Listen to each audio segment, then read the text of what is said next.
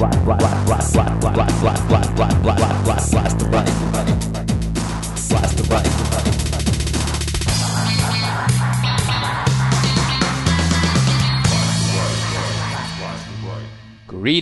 this is podcast number 45 of Blast the Right.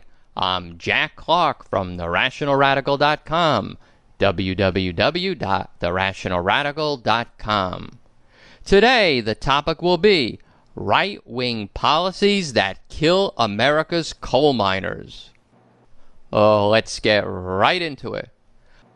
I repeat quite often that right-wingers invariably cause increased human misery, suffering, pain, and death. Today, I'll present a perfect example of precisely the type of such havoc that ensues when right-wingers achieve power. We've recently witnessed the dual tragedies of the Sago mine explosion in January, which killed 12 West Virginia coal miners, and then the Harlan County mine explosion in May, which killed 5 Kentucky coal miners. Many of the miners survived the actual explosions, but died from lack of oxygen. Mine disasters happen, right? Nothing the right wing did to help cause these, correct? Wrong. Right-wing actions have significantly increased the likelihood of mining disasters and decreased the likelihood that miners will survive such incidents. Put more bluntly, the bloody fingerprint of the right wing is stamped all over the bodies of these blasted apart and asphyxiated coal miners. Listen to Peggy Cohn, daughter of Fred Ware, a miner who perished at Sago, and Deborah Hamner, whose husband, Junior Hamner, also died at Sago. When mine operators are reporting millions of dollars of profit and paying minimal fines, this is a problem. When 12 men who were trapped underground and couldn't communicate to the ground, this is a problem. When these men, my father and the rest of the crew, had to share self-contained rescues, this is a problem. You know, only one miner died as a result of that explosion at the Sago mine on January 2nd. 12 survived, and 12 should have been able to walk out alive. Why they didn't, I believe, is a failure of our system. Of course, the system is a euphemism for the Bush administration, since it's run the system for the last several years. My sources for this segment are 2 articles from The Nation magazine, one by Eric Ries and the other by Peter Dreyer, a New York Times editorial, and the website of the Democratic members of the House Committee on Education and the Workforce. You'll also hear, interspersed throughout the podcast, family members of miners who were killed, along with the United Mine Workers Union president and 2 congressmen who are trying to legislate protection for the miners. How bad is the situation? In all of 2005, 22 miners lost their lives. That's too many. But in just the first 5 months of 2006, 44 miners have already died on the job, most of them in the coal industry. We're witnessing the highest miners' death rate in 20 years. Repeat, under the administration of George W. Bush, we're witnessing the highest miners' death rate in 20 years. There are 4 main areas where Bush administration actions have created conditions which inevitably lead to more disasters and lower survival rates for the miners. 1. Cutting the budget, staff, and enforcement efforts of the Mine Safety and Health Administration, MSHA. 2. Appointing mining company executives to oversee their own industry. 3. Opposing stronger mining safety and health regulations, even rolling back some of them. And 4. punishing MSHA employees who try to correct dangerous mining conditions. Underfunding, cronyism, going backwards on safety, and punishing government agency employees trying to do their job. That could well describe the template for right-wing strategy in many industries. So as I get into the details to follow, keep in the back of your mind that, however outrageous what you're hearing is, it's not limited to this one industry. Imagine it happening nationwide. Anywhere and everywhere the federal government is supposed to exercise its power to enhance the safety of workers and, as that silly little document that the right likes so much to ignore, the Constitution says, promote the general welfare. We want to make safety here today first priority, so no other family has to go what we're going through.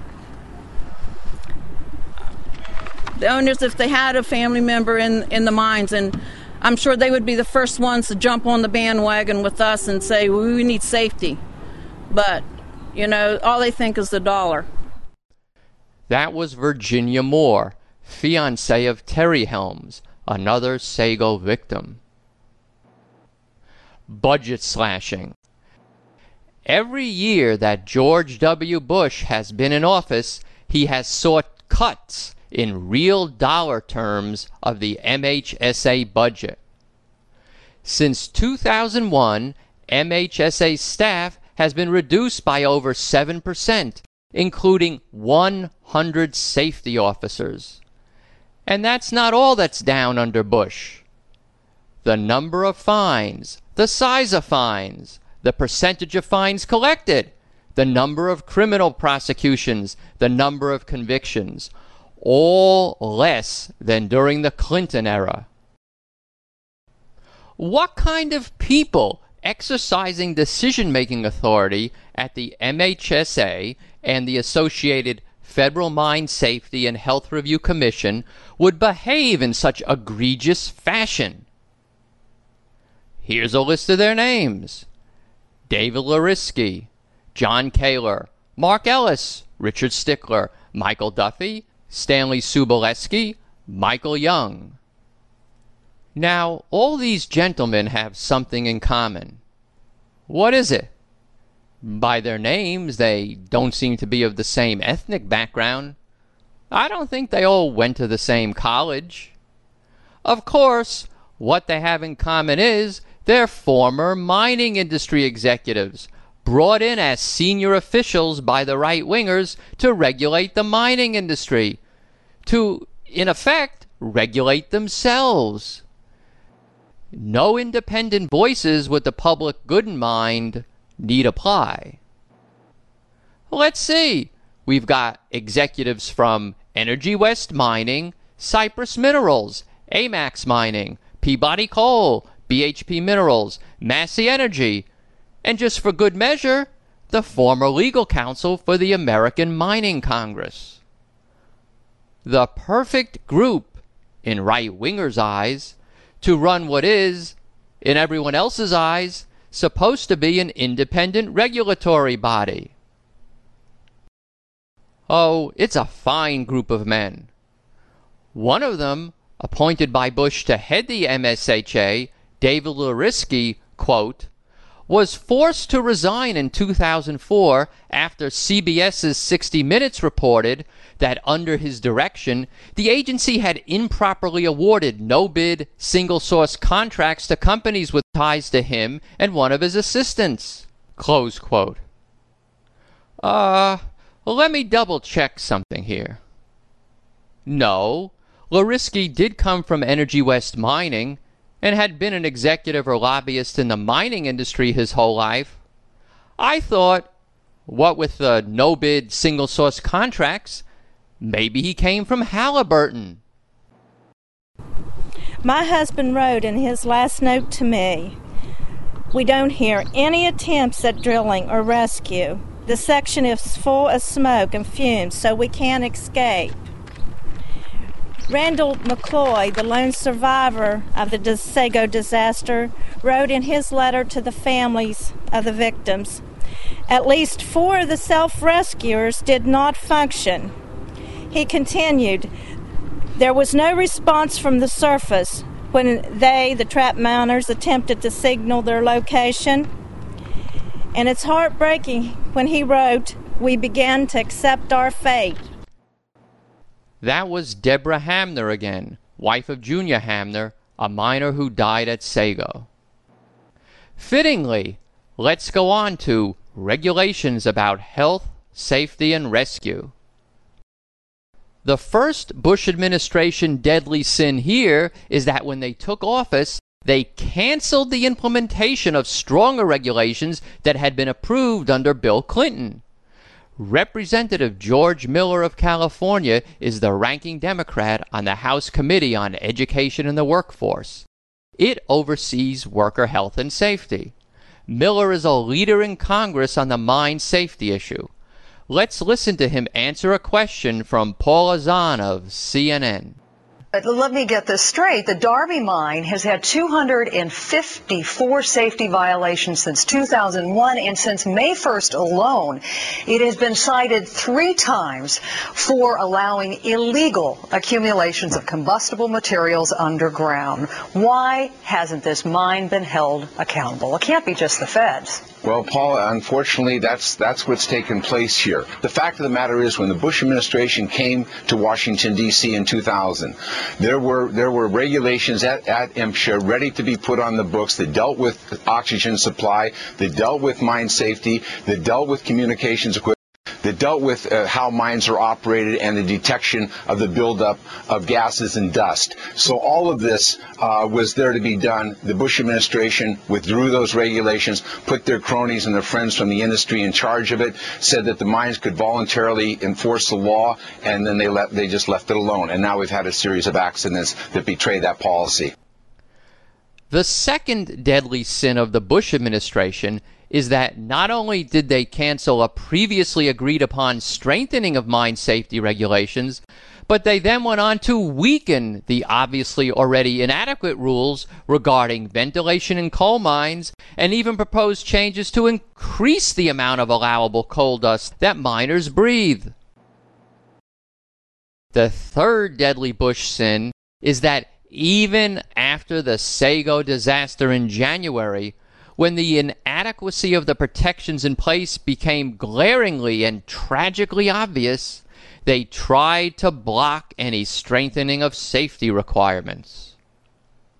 At his Senate confirmation hearing to be head of MSHA, to replace the no-bid crook Larisky, who had to resign, Bush nominee Richard Stickler claimed that the mine safety laws were adequate as is. There was no need for tougher laws.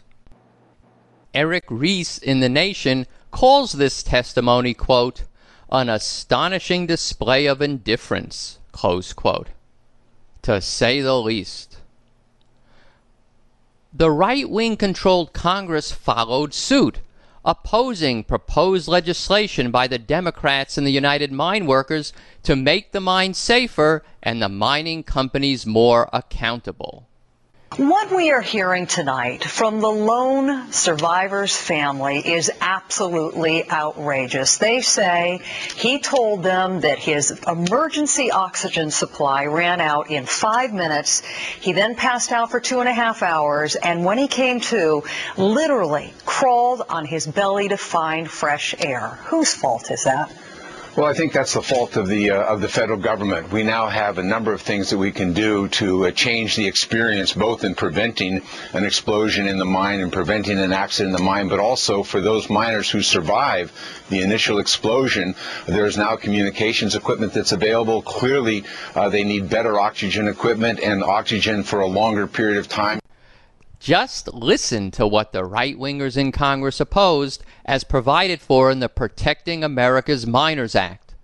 I'll go over this legislation in a bit of detail so you can fully comprehend the depth of right-wing depravity.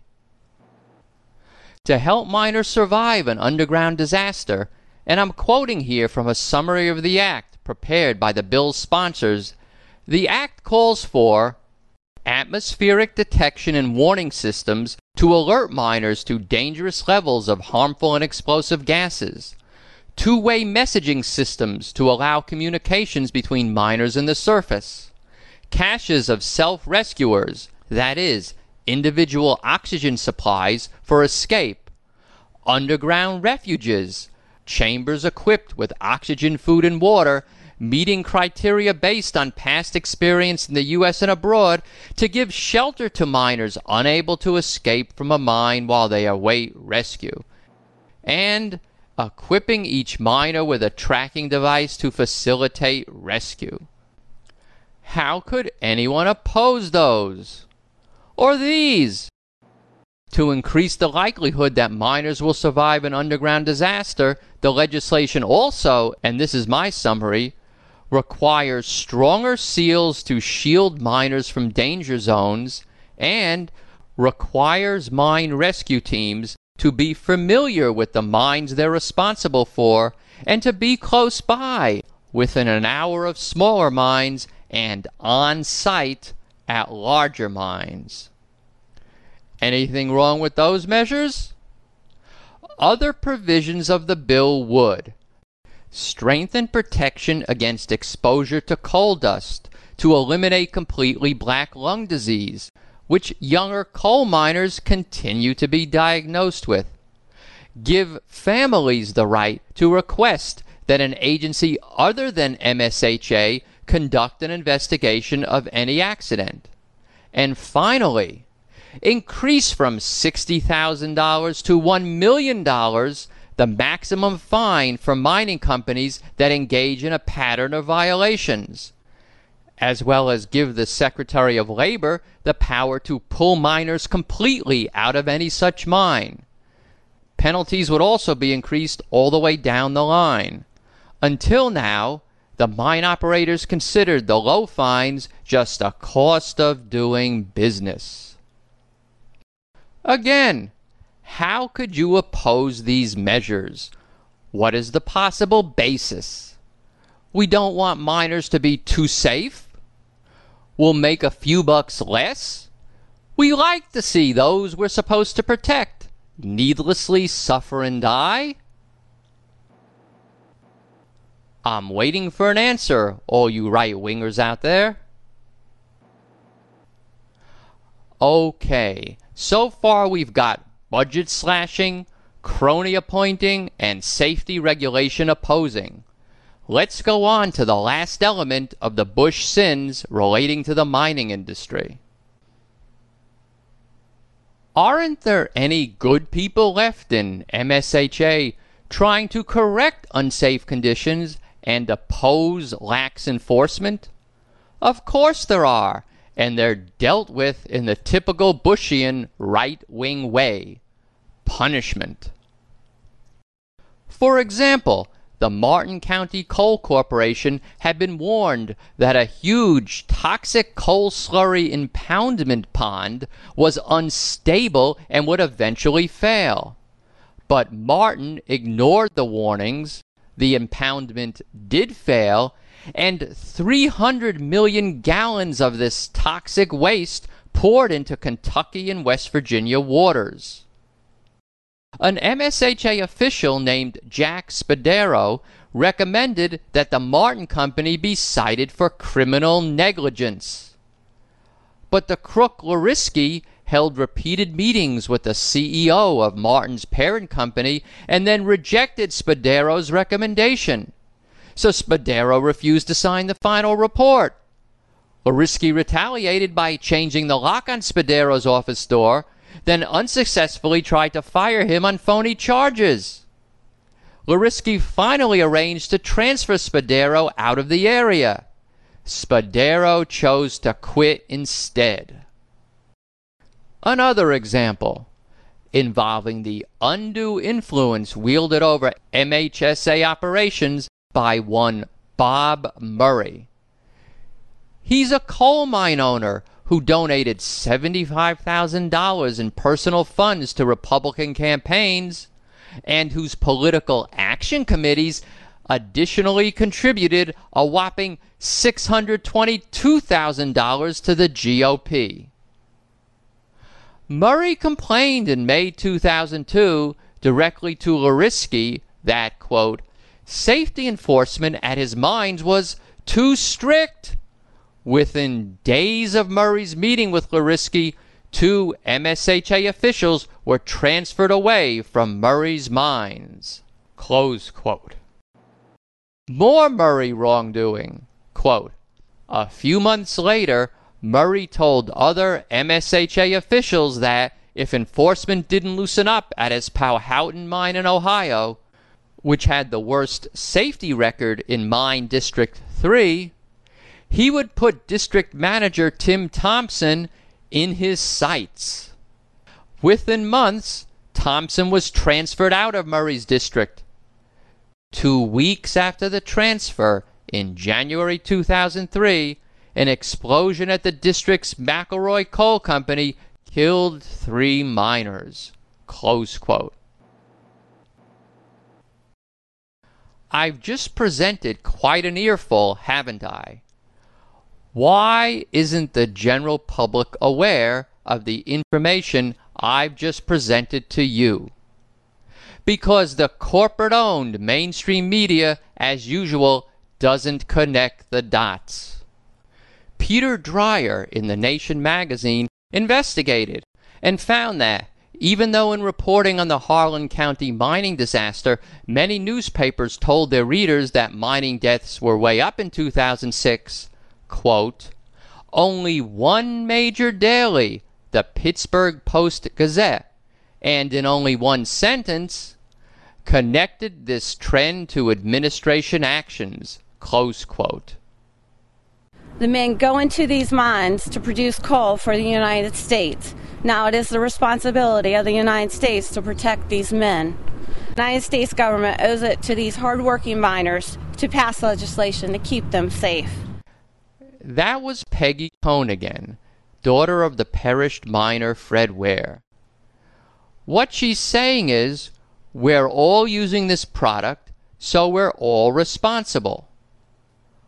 Or as Eric Rees puts it in The Nation, quote, now that the last prayers have been offered up for the men who lost their lives in the mines, I think it's time we get down to the hard work of taking responsibility for their deaths. Because Appalachian coal is shipped across the country, almost anyone who uses electricity at home or work must acknowledge part of the responsibility. Close quote. Yes, you and I, all of us, use this product, so we all have a special responsibility to ensure that men don't needlessly die producing it for us. Earlier we cited some campaign donations by coal mine owner Bob Murray. We shouldn't leave this subject without noting that on a national level, the Center for Responsive Politics calculates that since the year 2000, the coal mining industry contributed $10.7 million to federal campaigns. And, surprise, 88% went to Republicans. As a Martin County resident, Mick McCoy justifiably concluded, quote, the watchdogs of the people have become the guard dogs of the coal industry. Close quote. Let's close by considering, where are we now with all this? Well, when the right-wing Congress wouldn't act after this year's first disaster at Sago, the Democratic governor of West Virginia, Joe Manchin, decided he had to do something at the state level. He started strengthening West Virginia mine safety regulations. This is federalism of the type right-wingers don't like, the kind that results in improvements in the lives of ordinary people. After this year's second disaster in Harlan County, even the Republican-controlled Congress was impelled to act. but it was quite late in the game. Representative George Miller again. It's been 134 days since an explosion at the Sago mine in Upshur County, West Virginia, killed 12 mine workers. Yet it is not until late yesterday that we got word that the House of Representatives would finally start acting on legislation that could help prevent another horrific tragedy in the nation's mines. While we are encouraged by this news, there is no reason for it to have come this late. After Janet Jackson's so-called wardrobe malfunction at the Super Bowl in 2004, it took the House of Representatives just 40 days to approve an anti-indecency legislation. I bring that up as an example to make one simple point. The House can act quickly when it wants to, and in this case, it should have. That's right. You want to infuriate a right-winger to action, show him a breast. That'll get the old legislative machinery in high gear. But 12 dead miners? Oh, no need to do anything about that now. Or indeed ever, if the right can get away with it. But this time they couldn't get away with it. After the second mining disaster of 2006, right-wingers like cockroaches who can't stand it when you turn on the light, right-wingers were compelled to scurry away from their usual deadly policy positions because the public attention became too intensely focused on them. What will undoubtedly be all the more galling will be that, in typical right-wing fashion, Bush and others in his administration, as well as Republicans running for office across the nation, will travel to coal country and brag about the bill they passed and take credit for it. Even though the reality is, as you've just heard in this podcast, these right-wingers have been tirelessly devoted to the exact opposite goal of weaker safety regulations and less company accountability, until the second accident forced them to reverse course. It is not too much to ask in the United States of America. When a worker goes to work, he should expect to come home, and these family members should expect to see them once they go out the door with that lunch bucket in their hand. That was Cecil Roberts, president of the Mine Workers Union. Or as Representative Nick Joe Rahal, Democrat of West Virginia, a leader in the fight for mine safety, put it, "It's a statistical trend that should shame America, a country in which workplace safety is not only a tradition, but also a basic value. As I have told the widows of some of these coal miners as we stood at their loved one's coffin, their loved ones shall not have died in vain." Unfortunately, workplace safety is not a basic value to right-wingers. It has to be forced down their throats by public opinion when the death toll from right-wing policies becomes too high for the mass media to ignore and thus too visible for the public to tolerate. At the very beginning of this segment, I said I would present a perfect example of how right-wingers cause increased human misery, suffering, pain, and death. To all of you who weren't convinced of that back then, is it clear to you now? And what do you right-wingers out there have to say for yourselves? Well, that'll about wrap it up for today. If you like what you heard, please tell a friend about Blast the Right. There's a one-click link to send this page to a friend on the podcast homepage. A special shout-out to everyone listening on Live365.com. Why don't you come on over to the podcast homepage and subscribe for free? Then you can download and listen to any podcast anytime you want. Don't forget to vote on podcastalley.com for Blast the Right. You can do so with a one-click link on the podcast homepage. Here's a quick word from the Progressive Podcast Network. He deserves more than impeachment. Hi, this is Nancy of Wake Up AM, Wake Up America podcast. Kathy, Meg, and I are proud to be members of the Progressive Podcast Network. Check out all of the great podcasts over at newmediarevolution.org. Music credits. The only music today will be what we close with. It'll be a little bit of Taking My Country Back by Honky Tonkers for Truth. Links to all the music I play on Blast the Right can be found on my podcast homepage. Links to all the statistics and quotations I use can be found on my data resources page. Both of them are linked to off the main podcast homepage. Keep all that great email coming in. Write to rational@adelphia.net. You can also call and leave a comment for me to play on Blast the Right. Dial 310-933-5891 and leave your message. Or Skype me at Jack from Blast the Right and leave the message there. So, until next time, I'll sign off and say I love you all, including all you right-wing misguided souls. We had a bundle in the treasury drawer, more than there had ever been before. But every day we're drowning deeper in debt. Maybe 4 years should be all you get. Then you gave tax breaks to the millionaires, and you tried to make the working man pay. But you can't tax a man when his job's not there. Now look at where we are today. Hey, I'm taking my country back. Son, you ain't been doing her right. Oh, I've been watching you and I don't like how you've been treating my star.